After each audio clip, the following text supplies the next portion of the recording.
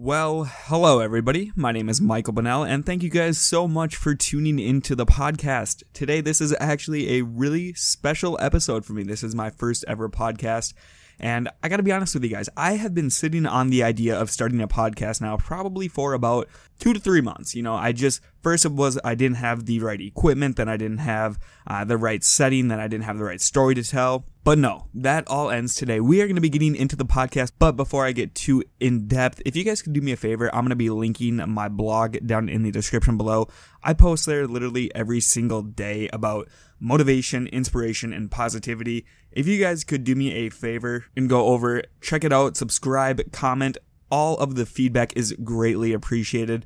But without further ado, in today's episode, I am going to just be starting out and talking to you guys about why it is that I wanted to start a podcast, what it is that I want to do in life, and just go from there. So just like my blog, this podcast is going to be about motivation and inspiration and positivity. Those are three things that I really do think that the world lacks quite a bit of. And so I want to take it upon myself and make it my personal goal to provide everybody with more inspiration, more motivation, and more positivity in life. Because truthfully, guys, life is way too short to care about what other people think. Now, here's a little bit of a story about me. In high school, I was kind of a fluffy kid. I'm not going to lie to you guys. I was a 3-sport athlete, but I never really excelled at any of those sports. And so when you are kind of like an average to sub-average player, all of the good players are going to pick on you.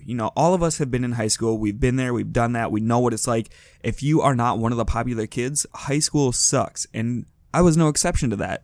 Because I wasn't really that good at sports, I got bullied a lot. I got teased a lot, mainly because of my weight. So when I went to college, I decided to, really just recreate myself and really redefine who I was. I didn't want to go to college being the fat kid anymore. I wanted to know what it was like to get invited to parties and to hang out with the popular people. So I got to college, and my freshman year, I actually ended up gaining weight. So you know how there's the freshman 15? Well, I think I doubled that, and I put on 30 pounds my freshman year. So I was sitting right at 200 when I started dieting and exercising. And it was my sophomore year when I really started focusing on dieting and exercising. I remember I was diagnosed with depression, and so I ended up transferring schools to a school that was closer to my house. One way that I wanted to cope with my depression was through dieting and exercising. I thought if I could look at myself in the mirror and be happy, that all of my problems would go away.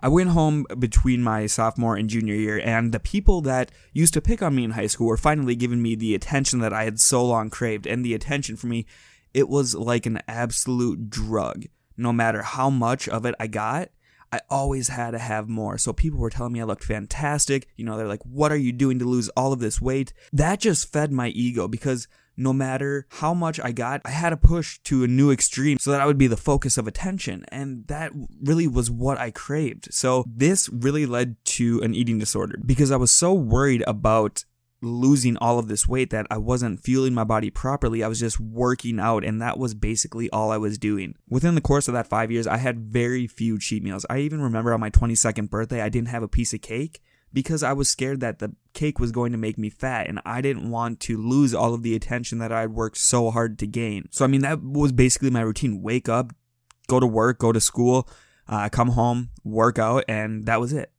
I wasn't really feeling my body properly, and it kind of hurt me. But then that also led to social anxiety, because while I was so focused on the gym and while I was so focused on dieting, I wasn't going out there and I wasn't experiencing these memories that most college kids are experiencing.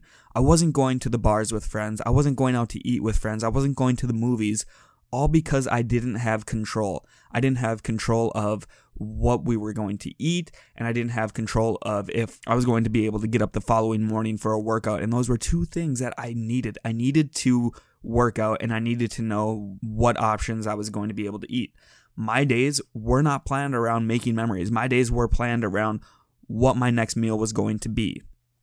If I knew I was going to go out to a restaurant later in the evening, I wouldn't eat all day, so that when I got to the restaurant, I would be able to actually enjoy myself, or so-called enjoy yourself.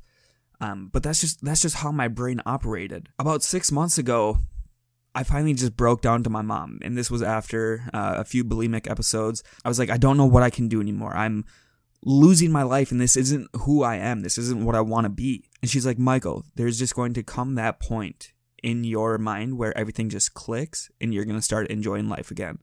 And for me, in the time of the struggle, I was thinking that was such a cliche answer, and there's no way that something's just going to pop in your head and all of your worries are going to be gone. Now, all of my worries weren't gone, but that something did finally click a few months later, and that something was just surrounding myself with as much motivation and as much inspiration as I possibly could.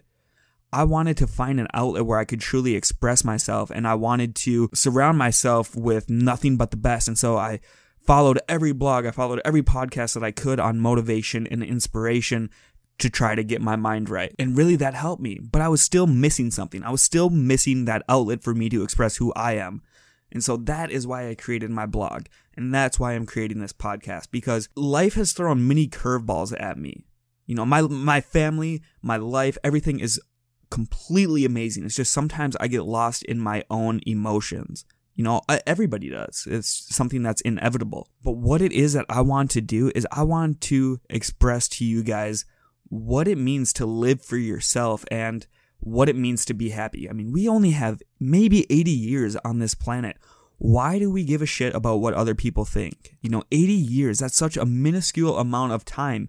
And we're trying to be somebody that we're not. You know, the people that I was wanting the attention from, they didn't like me. I didn't necessarily like them. They were just the cool kids, and I wanted to be deemed a cool kid. Guys, in today's day and age, being abnormal has become the new normal. Express who you are as a human being. Everybody is different. Don't be ashamed of it. Embrace it. Like, that is what life is truly about. Life is truly about embracing your differences and overcoming obstacles and wanting to help other people. At least that's how I see it, and that's what I'm doing.